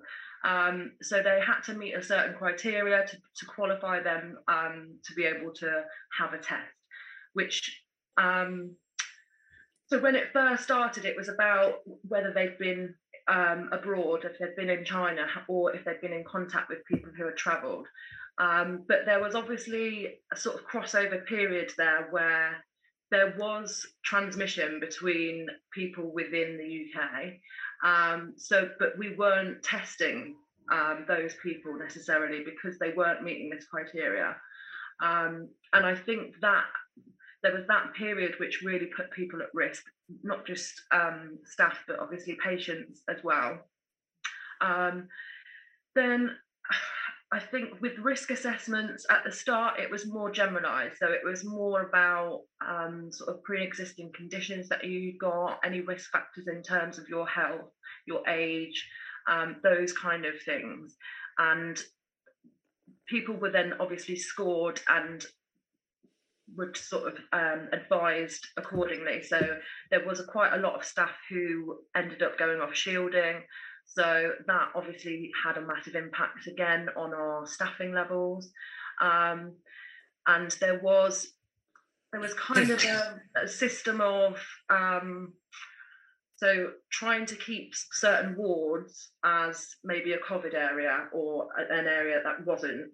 And if it was an area that wasn't, then certain staff who'd been risk assessed could go there. It was those kind of things that were at play to begin with. As time went on, and obviously the statistics were coming out about BAME individuals being at increased risk, that then became part of a regular risk assessment, and again people were then advised that they couldn't work in certain areas or whatnot. But yeah, I think similarly to the chap who drives the trains who was on earlier, I think similarly it did come quite late. But it does seem to have, since it's been implemented, it is a very regular thing that they do seem to keep rechecking. Now as we've heard elsewhere, and I think you allude to this as well in your written statement, the guidance changed frequently. What effect did that have on your ability to do the job of caring for patients? It was really difficult. Really difficult. I think when I was in A&E, I was a sister, and then I was a staff nurse, and then in this new job I was a sister. So I felt this like much more responsibility, and like the care of the safety of the patients and the staff was I was directly responsible for it. And that was quite difficult when guidance was changing quite quickly, and it was quite hard to understand even at times and to follow. And there were times that I felt that the guidance went against my personal sort of opinion on what was safe, and I didn't feel there was much really thought about how that would affect us as staff, and the moral injury almost of these sort of ethical decisions that I didn't actually have really any power in. I was just being told to implement them. But yeah, it was really difficult at times, and there was like one instance where I just couldn't. I just didn't agree with the decision basically. So I didn't finish my shift that day, and I just said like I can't carry on because I just really don't agree with this kind of thing. So yeah, it was hard, and I know that there's a lot of other staff who have had to make really, really tough decisions, and trying to then explain to patients as well and their families, like, you've been treating them one way throughout this whole thing, and then, oh sorry, we've just heard that now actually it's safe for us to do X, Y, and Z that like 20 minutes ago we were saying you weren't allowed to do because it's not safe. And that's really difficult. So yeah, it was tough. I've got other questions I'd like to ask you, but sadly I'm going to run out of time. So at that stage, Kirsty Brewison, thank you very much for your evidence, and I'm going to pass you back to Michael Mansfield. Thank you. Who's going to pass you straight across to Dr. Davis, I know, wants to ask about the moral injury. Hi, thank you very much for that evidence. And I think the moral injury concept is a really, really important one, because you described it exactly, that staff had responsibility but no power to do the right thing. And after all, if a pilot turns up and finds that the wheels have dropped off the plane and the cabin crew isn't there, they can refuse to fly the plane, but NHS staff can't actually do that. And you're describing a nurse with 21 patients who just had to get on with it. So my question really is, do you think there's a danger that individual staff will end up being blamed for system failure in this wretched state of affairs? And how do you think staff can take care of themselves and push back against this, for instance, by demanding minimum staffing levels or ways of protecting our moral health against the moral injury that you're describing? So I think, in terms of sort of fighting for improvements in that area, I think it's definitely something that we should do.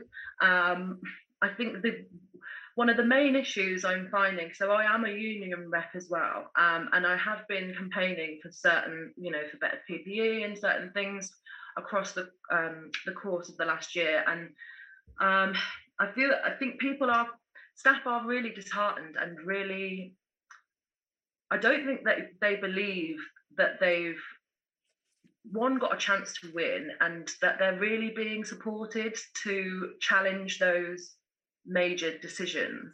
And things like demanding minimum staffing levels, it's been something that's been talked about for years within nursing, but it just never seems to really, it's still there's no minimum unless you're in ITU or certain specific areas.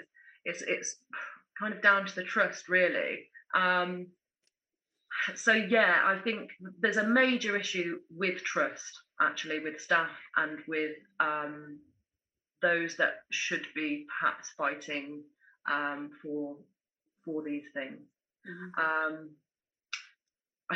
I do worry that with the moral injury aspect, that it's going to have a massive impact on retention.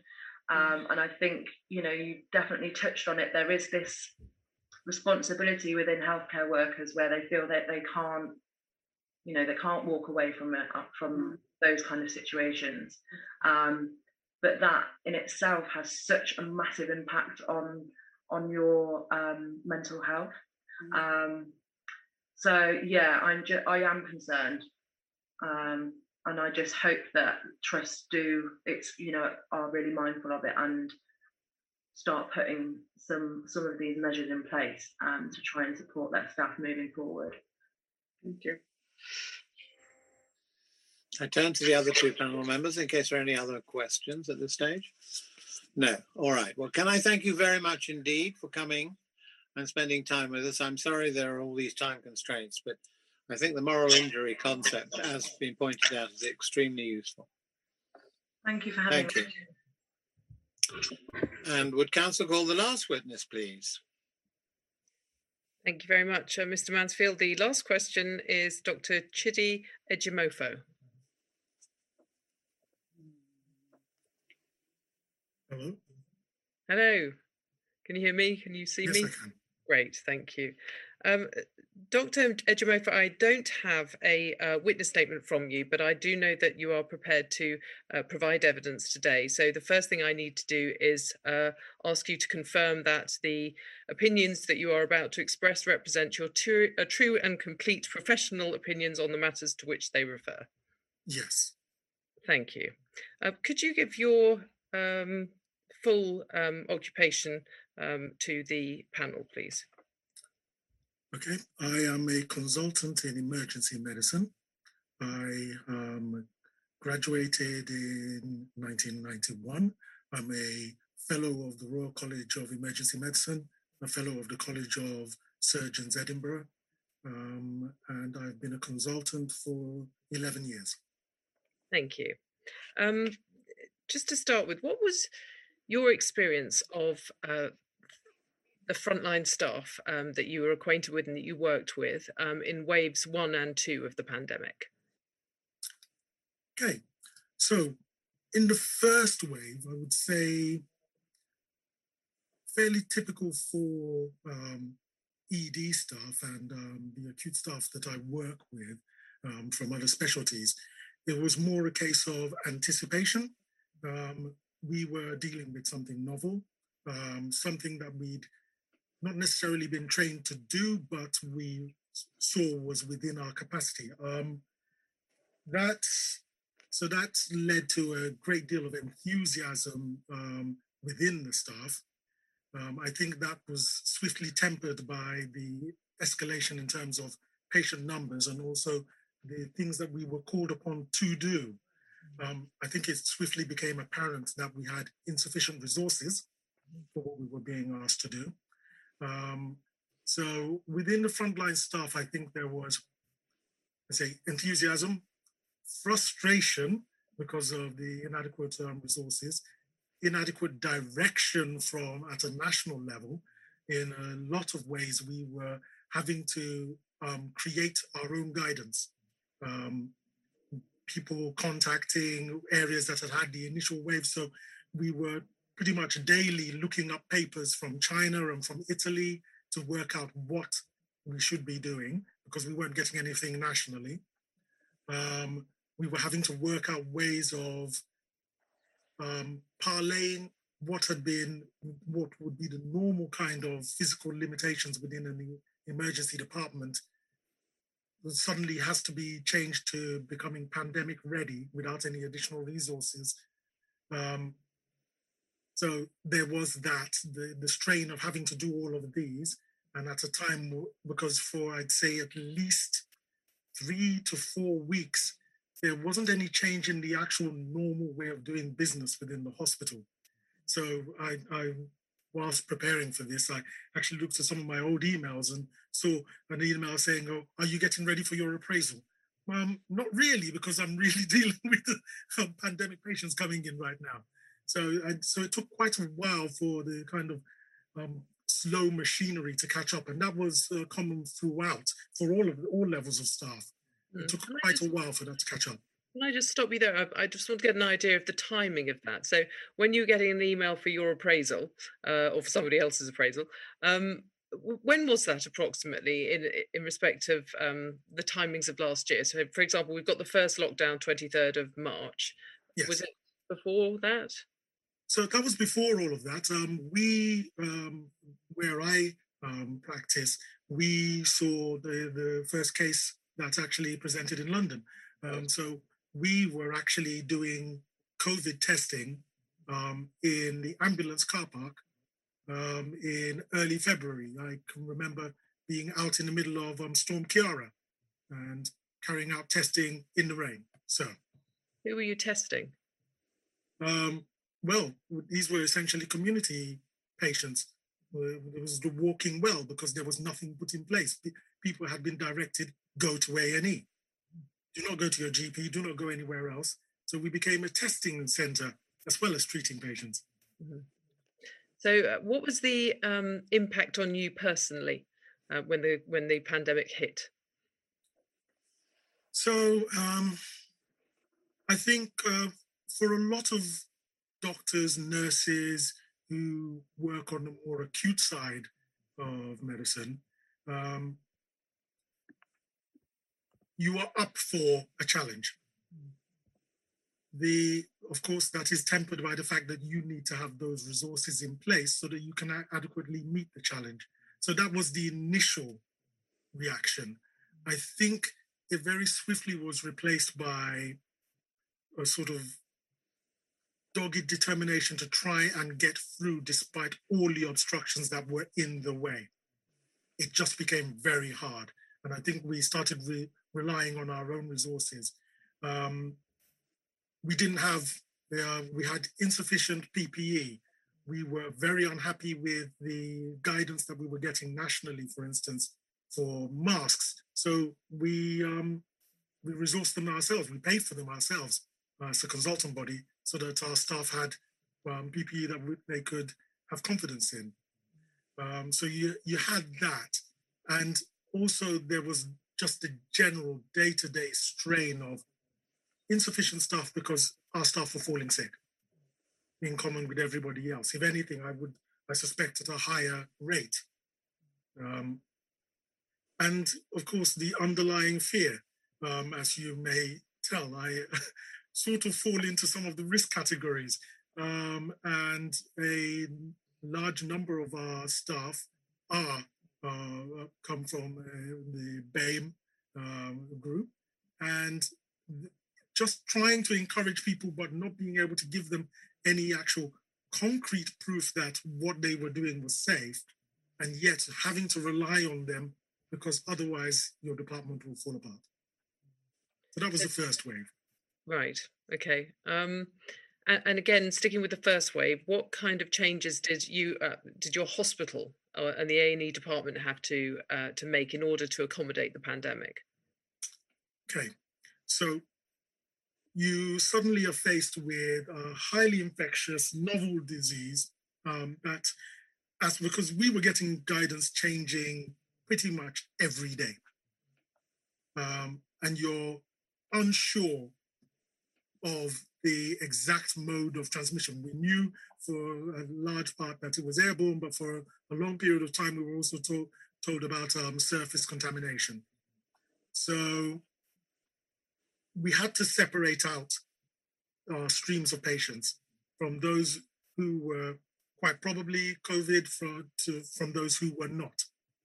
But we only had a limited amount of space, and a department that was built to have flow from one end in and the other way out. And all of a sudden you had to split that in two and make sure that they were hermetically sealed from one another to prevent cross-contamination. And it's more than just because the emergency department, you have an area for the less acute problems, what used to be called minors, might be called an urgent care center. You had the majors area and you had a resus area, and you had to duplicate that on both sides. In addition, you have to staff both of those areas. And it's not as simple as just splitting your own workforce in two. So it required staff being brought from other areas to help in an area that they were not, that they weren't conversant with. And you had to split your waiting areas so that the patients weren't cross-contaminating one another. And you had to bring in additional staff to triage patients from the very get-go, both at the walk-in patients and also patients in the ambulance. So we were doing a lot of stuff on the hoof. I had a consultant colleague who is excellent at ultrasound, and she managed to put together a system whereby we were able to scan patients in the ambulance so that we could determine who was supposed to be in the right place and who wasn't. But again, I must stress, all of this was coming from us. We weren't getting any guidance from elsewhere. So that was the first wave. What differed and what changed, and what practices did you implement in the second? So by the second wave, we were already quite conversant in terms of what we need to do in order to split the department and to change our workforce demands. I think by the time we'd got to the second, by this time, you were now talking about more of the enthusiasm had pretty much gone. We had an exhausted workforce. It was quite depressing because we could see the second wave coming from quite a way off. We knew it was coming, and sort of being told by, or having it sort of demonstrated to us by hires and betters in government that this is not the case, please disbelieve your eyes, was really quite depressing. When did you know it was coming? We were already talking about it by about October, November.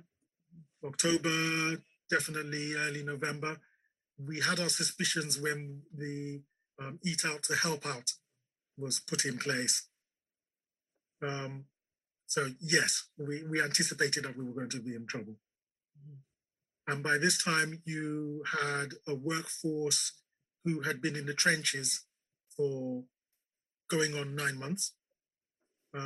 People who had seen things at a stage in their training, both junior doctors and junior nurses, that they really shouldn't have been expected to take on. We had a lot of staff who had seen the consequences in terms of people who looked like them. We'd all seen the stories, and we'd even had our own colleagues who'd fallen sick and very severely unwell. And we'd had deaths within our own trust. So people were not prepared to jeopardize their own well-being, and quite rightly so, which, unlike maybe in the first wave where people were a bit more gung-ho. So the second wave was hard.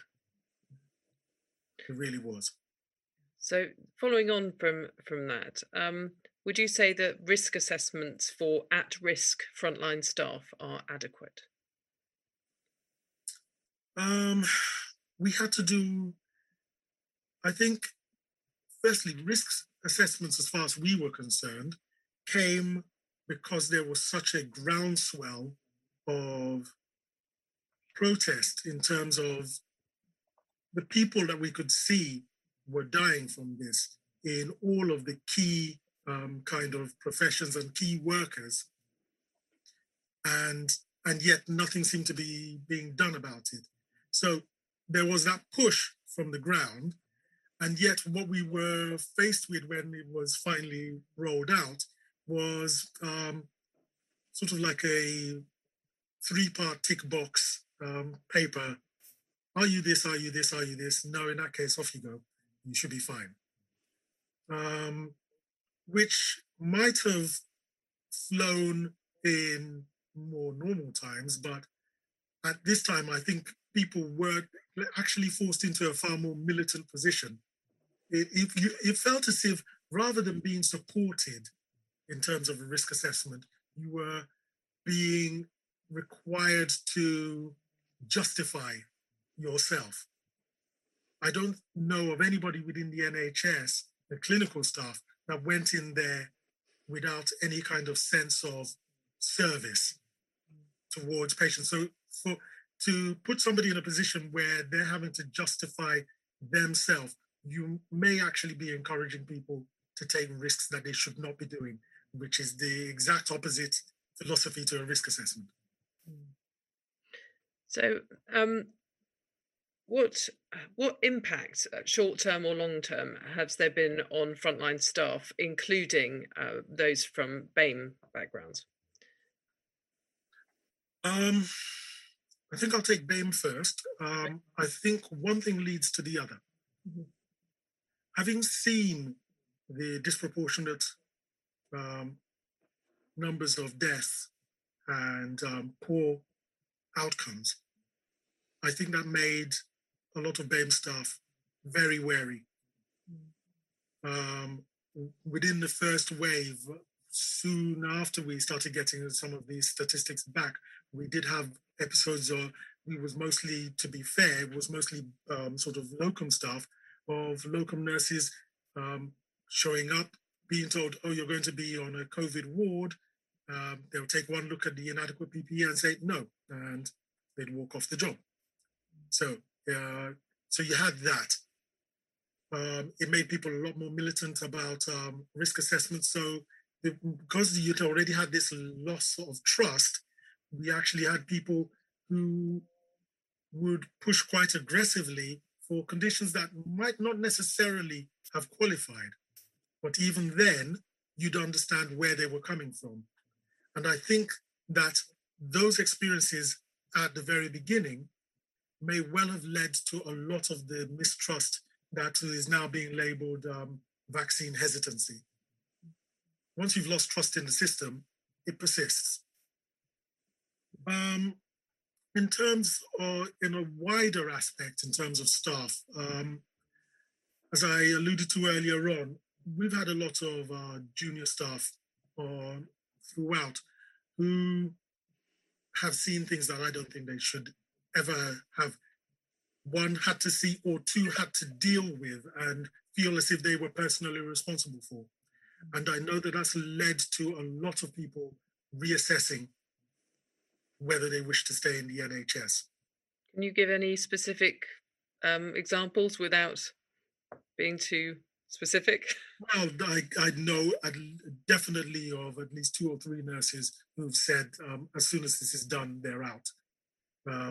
Of course, we're entering into a time of economic uncertainty.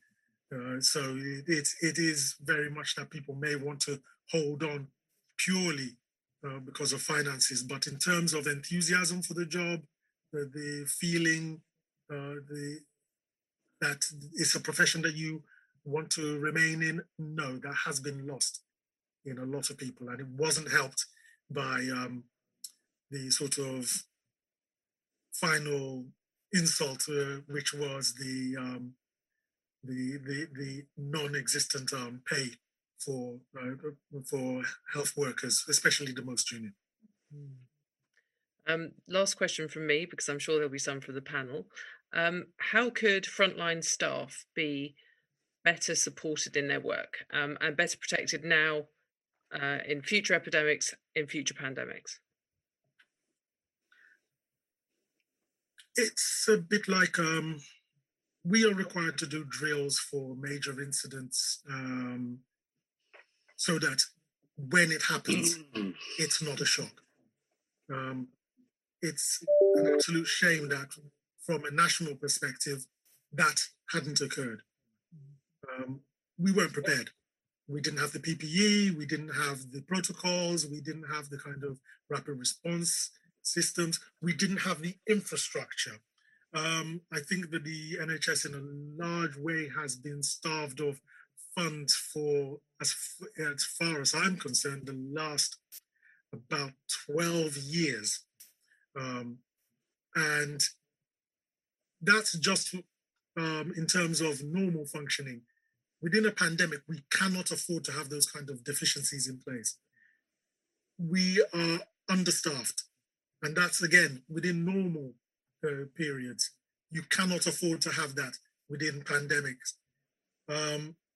Just to give you an example of what I mean by the problems with infrastructure, we have, within a busy ED where I work, we have our staff have to resort to changing either in the toilets or actually within the small kitchenettes that we have. How can you honestly expect to have adequate social distancing and prevention of cross-contamination if those are the facilities that you are happy for your staff to remain in. So it's actually, there's a lot of investment that needs to go in both staffing, infrastructure, and finance. Thank you. Those are all the questions I'm afraid I've got time for. Dr. Chidi Ejimofo, I'm going to hand you back to Michael Mansfield. Thank you. Yes, oh gosh, well, I have got a couple, I'm afraid. The first, I'm trying to put myself in your shoes, and it's leading on from Kirsty Burton. It's sort of linked to moral injury, and I, not being a doctor, but trying to get on the front line as to the impact that it's had.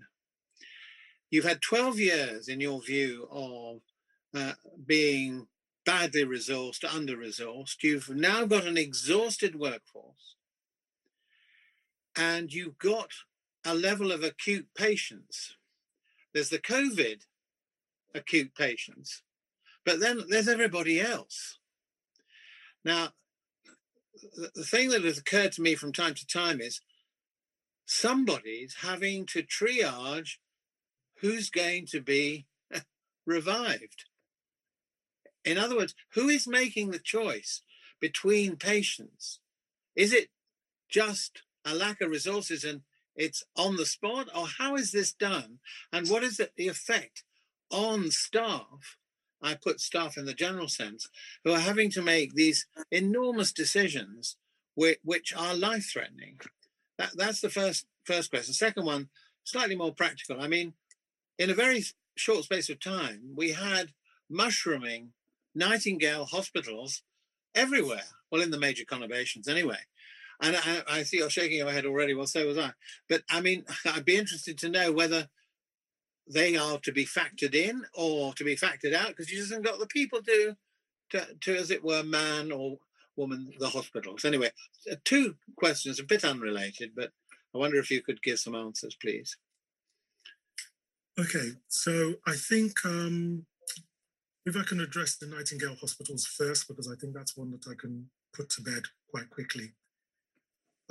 It's just disappointing that people that should have known better at higher levels did not consult at the frontline staff or people at the coal face, because they would have very swiftly been informed that a hospital is not just a building and it's not just ventilators. You could fill my resus department with ventilators, but because I don't day-to-day maintain ventilators, and I am not an ITU consultant, nor am I an ITU nurse, your ventilator is nearly as good as useless if you don't have sufficient staff. We were staffed to the levels that we were ready for at the time that the initial wave came through. You cannot, even though we managed to triple the numbers of our ITU beds, that actually just meant that we were already spreading our ITU staff thinly. Creating the Nightingale hospitals was, in my opinion, at least the way that in which they were resourced, was a waste of time. They should never have been put together for acute cases. They should have been used for maybe recovering cases, so that you were not trying to take away valuable and scarce intensive care staff away from the hospitals where they're already required. Going back to the first part of the question, making those kind of decisions.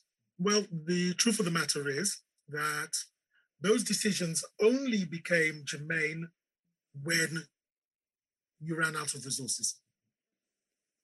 So if up until the time that you could keep admitting people onto ITU, you did, within sort of course, within parameters. And to be fair, these were parameters that previously would exist. So if you had patients where there was a high likelihood of the patient not surviving, with a large number of comorbidities, all of the things were pointing against a successful outcome in terms of an attempt towards resuscitation, which is the same criteria you would use during normal times, then you would apply those. Where it became a case of sort of real moral hazard was when we totally ran out of resources. And yet you had patients who you knew within ordinary times, if we'd had the resources or places to send them, the odds were that they would survive. So you were now having patients who were going to, rather than going to ITU, were going to HDU. Rather than going to HDU, we're going to wards where they had upped the intensity of their staffing. And as I previously said, ITU had tripled its resources, but that's, if you think about it, it wasn't the same level of intensity as you would have had before the pandemic, because where they were previously staffed maybe 1-to-1 or 2-to-1, they were suddenly having to spread themselves over a greater number of patients. Yes, thank you. There are some supplementaries, but I won't trouble you with them at the moment. And any other questions from the panel? Yes, there are two at least. I'm not sure whether you're doing your screen or asking. While you're doing that, Professor, yes, please. Thank you very much. Dr. Ejimofo, thank you for your testimony, which was a very graphic account of what happened on the front line. Yeah. My comment is that we as doctors know about our duty of care to our patients. But in your opinion, who has a duty of care towards frontline staff?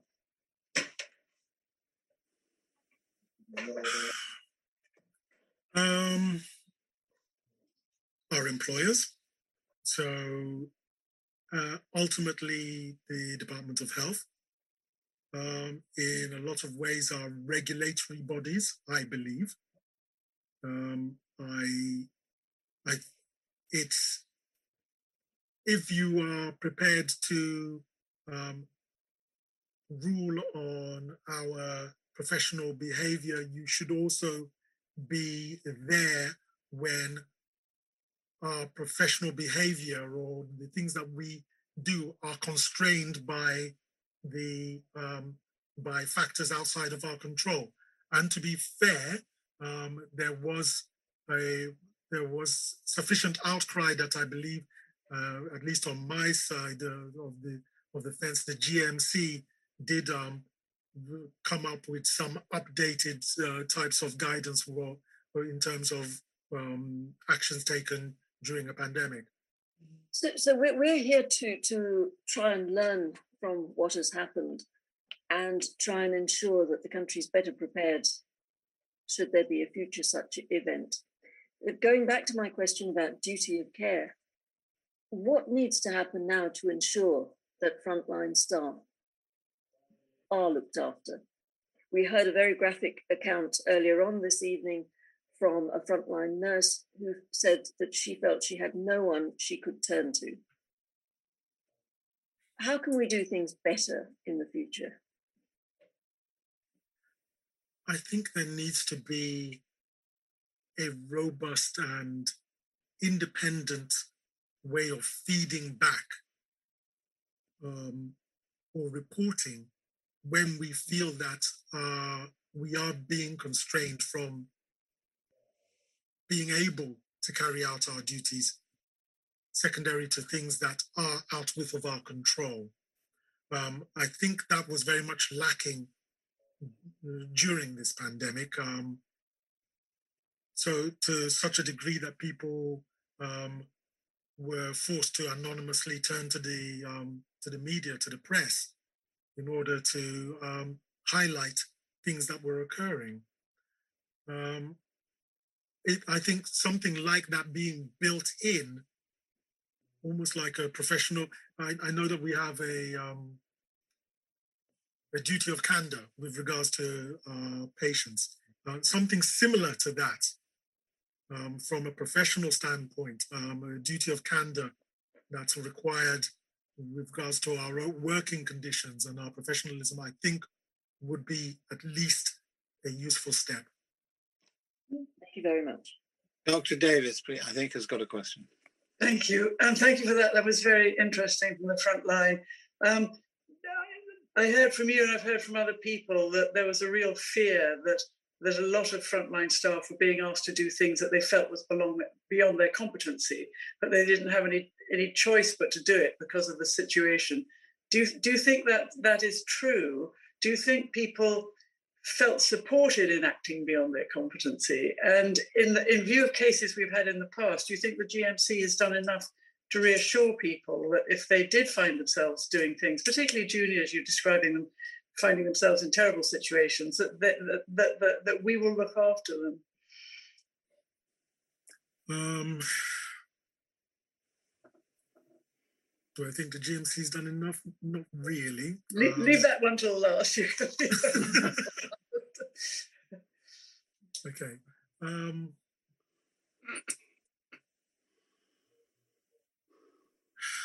It's hard to answer.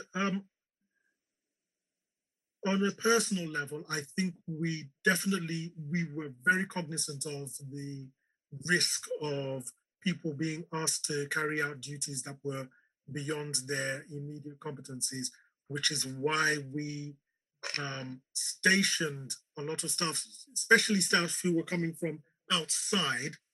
We put them in non-critical areas so that we can concentrate our staff within the critical areas.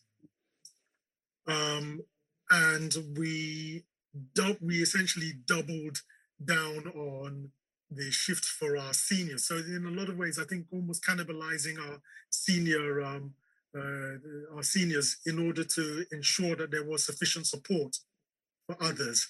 The effect that may well have had on a lot of my colleagues within the senior ranks is yet to be seen, I suspect. How that played out in other institutions, I really couldn't say, and I don't know, is the honest truth. But I am worried about the effects that it may well have on any that didn't feel that they were supported. I know that there was a very strong push coming up to the tail end of the first wave and definitely through the second wave for things in terms of mental well-being and support for staff going through.